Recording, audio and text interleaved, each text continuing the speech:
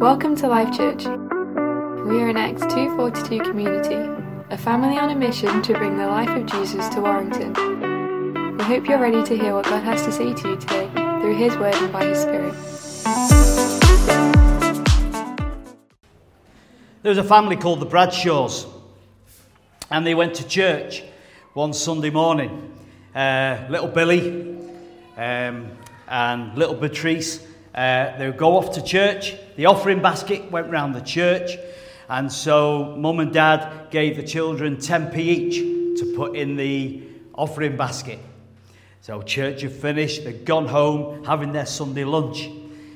And during their Sunday lunch, Dad started complaining about Alicia and the way that she led worship and saying, I didn't think it was very good this morning. You know, I thought she could have done a little bit better. I thought she could have picked some better songs.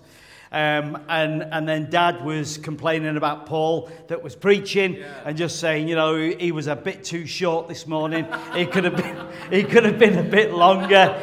You know, his content could have been, he could have had some more depth to his content and everything else. And little Billy Bradshaw piped up and he said, listen, Mum and Dad, what more do you expect for 10p? This morning, my topic is counting the cost. Counting the cost. And that can have a very negative feel to it. And I would like to reframe that and rephrase it by saying that we are adding value. Adding value. When you count the cost of anything that you do in life, you are adding value. Jesus said this, I think it's up on the screen, Matthew chapter 13. It says this, heaven's kingdom realm can be illustrated like this. A person discovered that there was hidden treasure in a field. Upon finding it, he hid it again. Because of uncovering such treasure, he was overjoyed, and he sold all that he possessed to buy the entire field so that he could have the treasure. There's a thing called compound interest. Any of you that are into money, into saving, into investment, there's a thing called compound interest. And what that means is that you invest intentionally for growth. You can put money to one side, you can put savings to one side, but when you do compound interest, you start to make money on top of your money. You start making your money work for itself. And I think counting the cost and making investment into our life is compound interest. That we are intentionally investing into our lives. And we see here in this first scripture, there's three things that take place.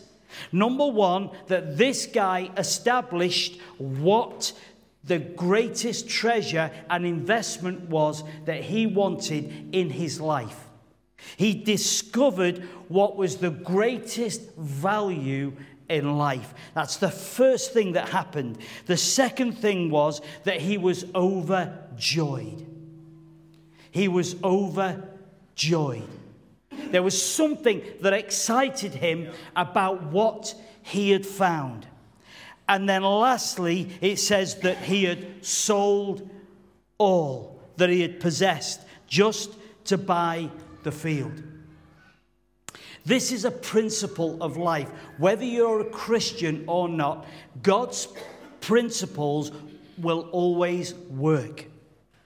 And whether that is that you're an athlete, or you're a parent, or you've got a career, your job, whether it's an understanding, an expertise in an area of life, whether it's just to be a great friend, partner, boyfriend, girlfriend, husband, wife.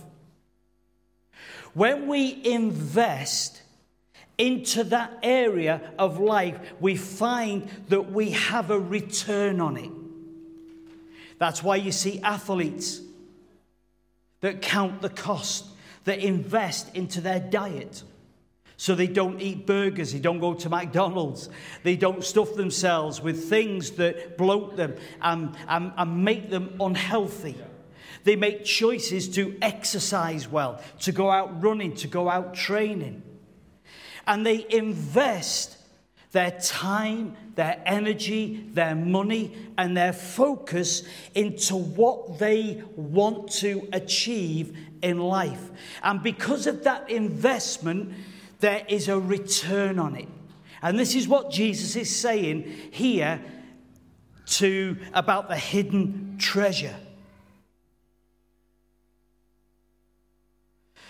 And then once that athlete or that parent or that person that wants to do well in their career find that great value,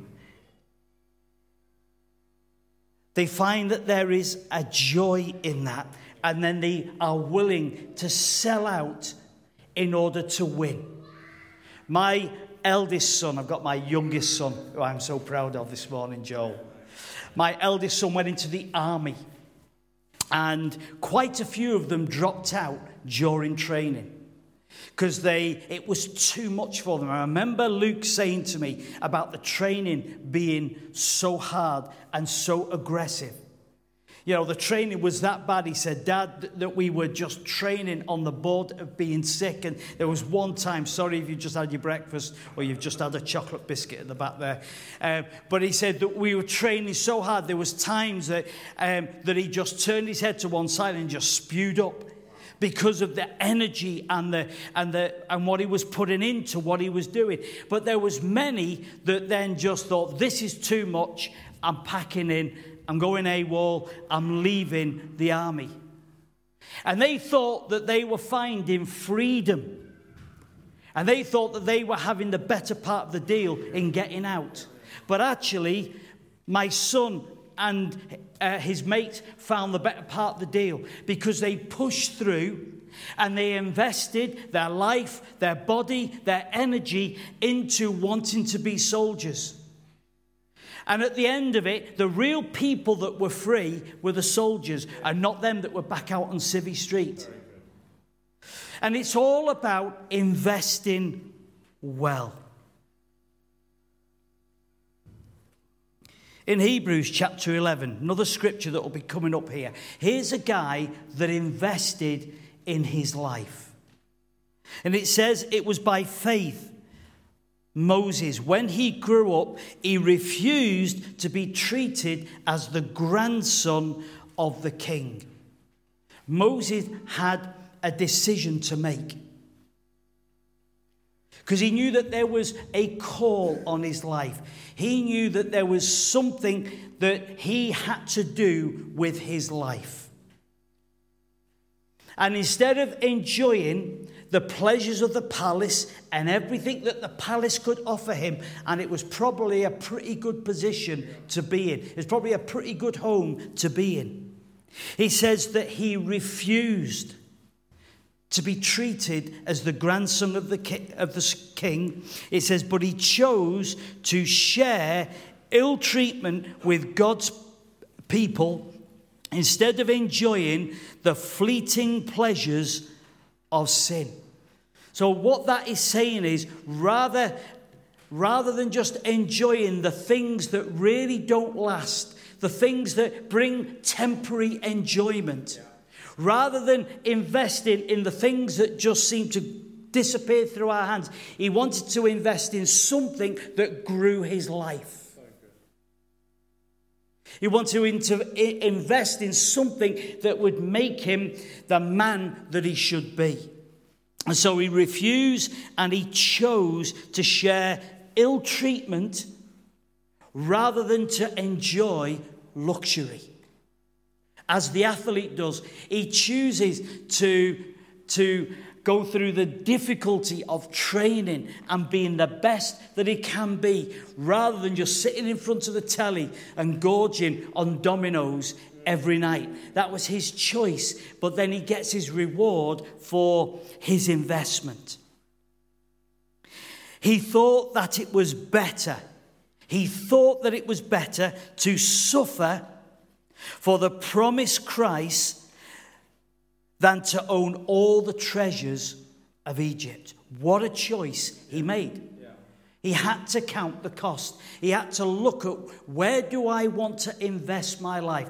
Do I want to invest my life in just sitting in the palace and just enjoying luxury and turning fat and lazy and having nothing to account for my life? Or do I want to rather suffer for the promise that Christ has got for me? And it says, looking forwards to a great reward that God would give him. And it was because he trusted God that he left the land of Egypt and wasn't afraid of the king's anger.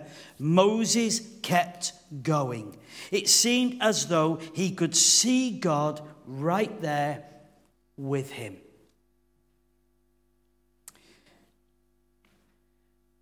When we look at counting the cost and following Christ, it's about investing our lives. It's about investing what we have and our desires and our hearts for him. So in Luke 14, it says this: if anyone wants to be my follower, must love me far more than he does his own father, mother, wife, children, brothers and sisters. Yes, more than his own life. Otherwise he cannot be my disciple. And no one can be my disciple if he does not carry his own cross and follow me. God, that's a tough little Bible verse. If he doesn't love me more than his own wife, family, children, that's tough when I'm looking at my son and my daughter-in-law and my wife and my grandchildren. But it's not talking about the fact that I don't love them. It's talking to me about what is the most important thing in my life.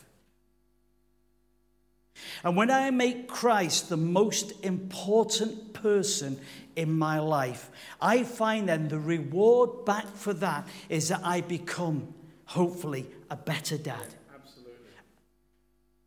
That I become a better husband. That I become a better employee. Yes. That I become a better friend. Yeah. Because I'm actually investing the kingdom into my life.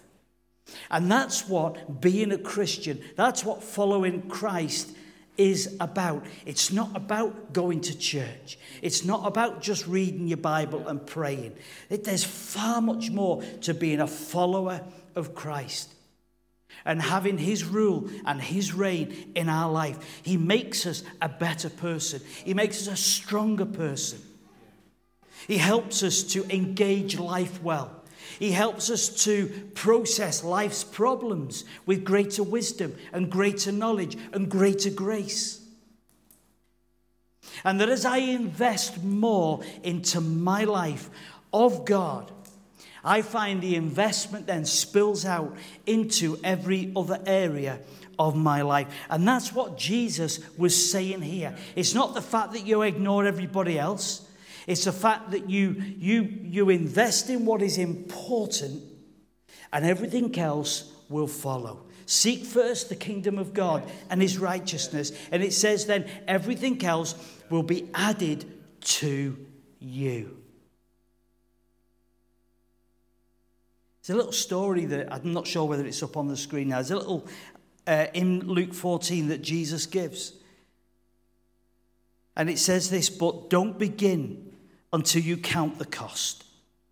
For one who would begin construction of a building without first estimates, then checking to see if he has enough money to pay the bills, otherwise he might complete only the foundation and before running out of funds. And then how everyone would laugh. See that fellow there, they would say, and they would mock. He started the building, but he's ran out. Nothing worse is there than driving around and seeing a building that's been mothballed, seeing a building that's been started and someone's run out of money. So no one can be my disciple unless he first sits down, counts his blessings, and puts them to one side, all for me. And that's where it's at this morning. It's making an investment. And this is what Paul says, but life is worth nothing unless I use it for doing the work that the Lord has assigned for me. In closing this morning, I'm quick this morning. In closing this morning, what do I have to sell? What do I have to give up? What do I have to invest in my life to gain the treasure that is before me? First of all, my reputation. Professing my faith and my trust and my belief in Christ. Yeah. Sometimes it costs us our reputation. I work on a building site full of men that have been round the block, not just once or twice, but 100 times. And they've seen all the born-again Christians. They've seen all the Jehovah's Witnesses. They've been there. They've done it. And it's an environment that can be hard and difficult. That's why I've learned to be smarter about sharing my faith. Don't use the word born again. I don't tell people I go to church. I'm not ashamed of the fact that I go to church. But straight away, the moment I say born again to somebody on my side, they just have this picture and this frame of a born-again Christian who's a Bible basher.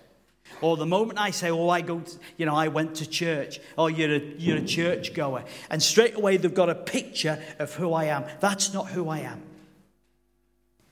I let people know who gives me the strength to be who I am. And many times my conversation comes out of a situation that's been at work where either someone needs some help or some guidance, or they've gone through a difficult time in life. And I just managed to sit down, and I know that they're either stressed or they're perplexed about something. And I managed to step into their world. Some of them are real big, hard men. But you get them on their own, and you get them in a place where they feel vulnerable, and you just step into their world, and you can share that actually, the God that's in my life gives me the strength to overcome what you're going through. And rather than end up bitter and angry and wanting to get revenge and wanting to punch back and to fight back, they see that there's a grace and that there's a strength and there's a long suffering and there's an ability to be able to step back and not fight and not lose heart and not be downhearted, but to know that in the grand scheme of things, it will be okay. And to bring that sense of gravity back into people's worlds and people's lives. That's how I now share my faith. Sometimes I have to sell my own destructive nature. There are parts of all our lives where we've got self-destruct buttons. And for gaining and counting the cost of following God, there are certain parts of my life that I know there are self-destruct buttons. And I've got to say no to those things. No to those things that I know that are not good for me. They're not healthy for me. They might not be bad things. They might not be particularly things that would, but they would just be simple things that would just not be good for my life, not good for my mind, not good for my thought life, not good for my physical life. And making good decisions, being aware of my own destructive nature and saying, I'm not going down that road. And that's difficult sometimes because our nature, our old nature is very strong. And it can have such a pull on our life. But saying no to it and saying, no, I'm going to invest in my life. And I'm not going down that road. I'm not going down and feeding that thing in my life. It's a no.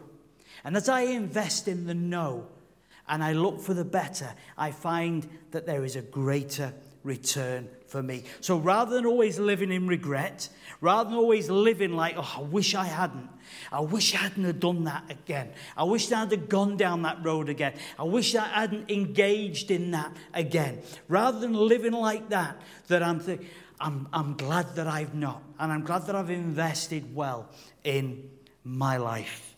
Our creature comforts. Being a Christian, being a follower, sometimes takes us away from our creature comforts and puts demands on our life.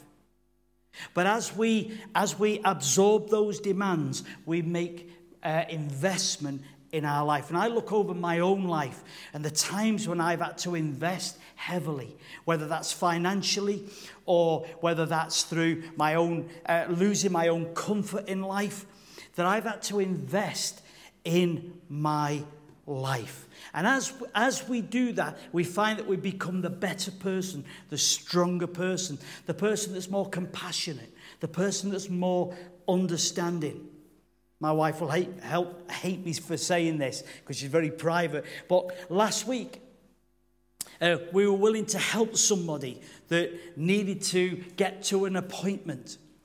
And Esther's got a very high profile and busy job. And yet she was willing to pack a laptop in a car, take this lady to an appointment. And she had the money. She's got a bank full of money to get her own taxi, probably her own chauffeur, her own stretch limo, probably if she wanted. But she knew that lady just needed a friendly face, somebody to be there with her, somebody after her mind her up to just hold her hand and say, listen, I'll get you back home again. And so she's in a car park, opening up a laptop, trying to work in the car remotely so that somebody just had a friend. And that's what it's all about. And as we invest in our lives, and as we invest well, the rewards are fantastic. And some of the things I've done over the years of investing in myself. I remember one particular, and I was only sort of 19, 20 years old, and I used to drive everybody home on a Sunday night after church. I said I was going to finish 10 minutes ago. I am nearly done. But I used to drive everybody home in the minibus. And back then, everybody used to go to somebody else's home after church at night. And I used to leave the minibus back at the pastor's house. And the pastor's house used to be full of people that were all having something to eat and everything else. And it was an hour and a half before I got everybody home. And back then I used to have a piano accordion that I used to play at church. And my piano accordion was that size of that speaker there. And I had to put it on my shoulder and walk home nearly 2 miles. And I remember just thinking, this is not fair. And I could hear them all laughing and joking in the house. And I was just walking down the road and had to carry my accordion back home again. I couldn't go and celebrate with anybody else. I had a family to get back to and everything else. But looking back, I'm so glad that I made that investment. I could have been in the house. And I could have been having a cup of tea and a slice of cake and having a laugh with everybody else. But actually, the investment that I made in my own life of helping other people, making sure that they could get to church, making sure that they had a lift back home again, has served me well in life. And has given me that heart and everything else that has been deposited in my life. Our own personal time. Sometimes investing in somebody else. Giving our own personal time. We had a little bit of a tension last week. We'd been to a friend's a few weeks ago to help them, him and his family. And we go about once every 6-7 weeks and we work hard from 9 till 10 o'clock at night. And I mean hard graft. Anyway, he'd gone into a bit of a meltdown, this friend of ours.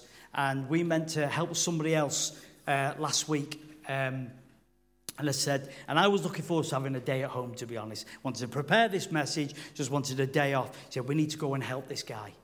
And in me was like, We only went the other week, but I respected it, said, okay, let's go. And we went there, and the appreciation that he was on his knees. And it was about investment. I said to Esther on the way home, thank you for making that choice. That was a good choice. And yes, I could have been at home, could have had a lovely day, just pottering around, having a coffee and doing what I wanted to do. But actually, the investment, the power of that investment driving home 10 o'clock at night was far much more valuable than having my own time to myself and my finances. Investing well. Let's not be like the Bradshaws, just throwing our 10p in. But let's invest well. Sometimes it's a cost. But as we invest well into the church, into people's lives, the reward that we get back is fantastic. And as we count the cost, as we make compound investment into our lives, the reward back is brilliant. And I want to encourage you this morning that if you look at, try and weigh up what investment you're making in your life. Many Christians say, well, my faith doesn't mean much to me. Where's God for me? And I always say, well, what are you investing? What are you investing? God invested Christ, as we've done this morning. But in return, what am I investing? If I'm not putting anything in the pot, I'm not going to get nothing out. But as I invest, the rewards are fantastic. Maybe you need to invest more. Maybe you've chose your own comfort over maybe doing something for God. Maybe you've chose your own comfort rather than helping somebody and walking by somebody.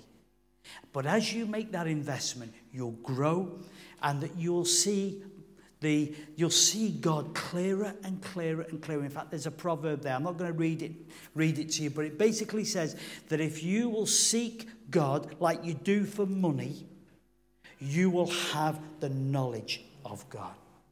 In other words, if you put the same energy into looking for God as you do for making money, you'll find the richness of God. Lord, we thank you today, Lord, for your goodness.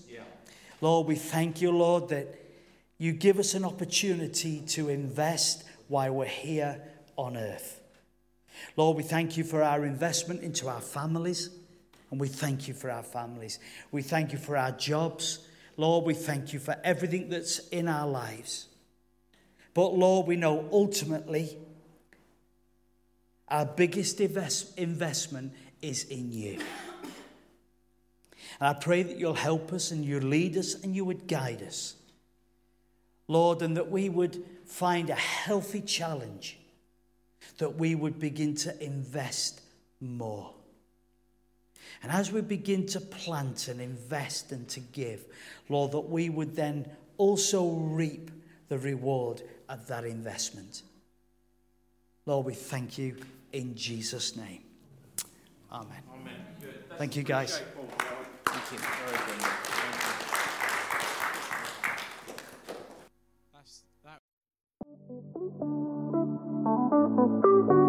you. We've come to the end of this week's message. We hope you've been impacted and inspired. Keep up to date with everything that's happening by visiting our website at www.lifechurchwarrington.com.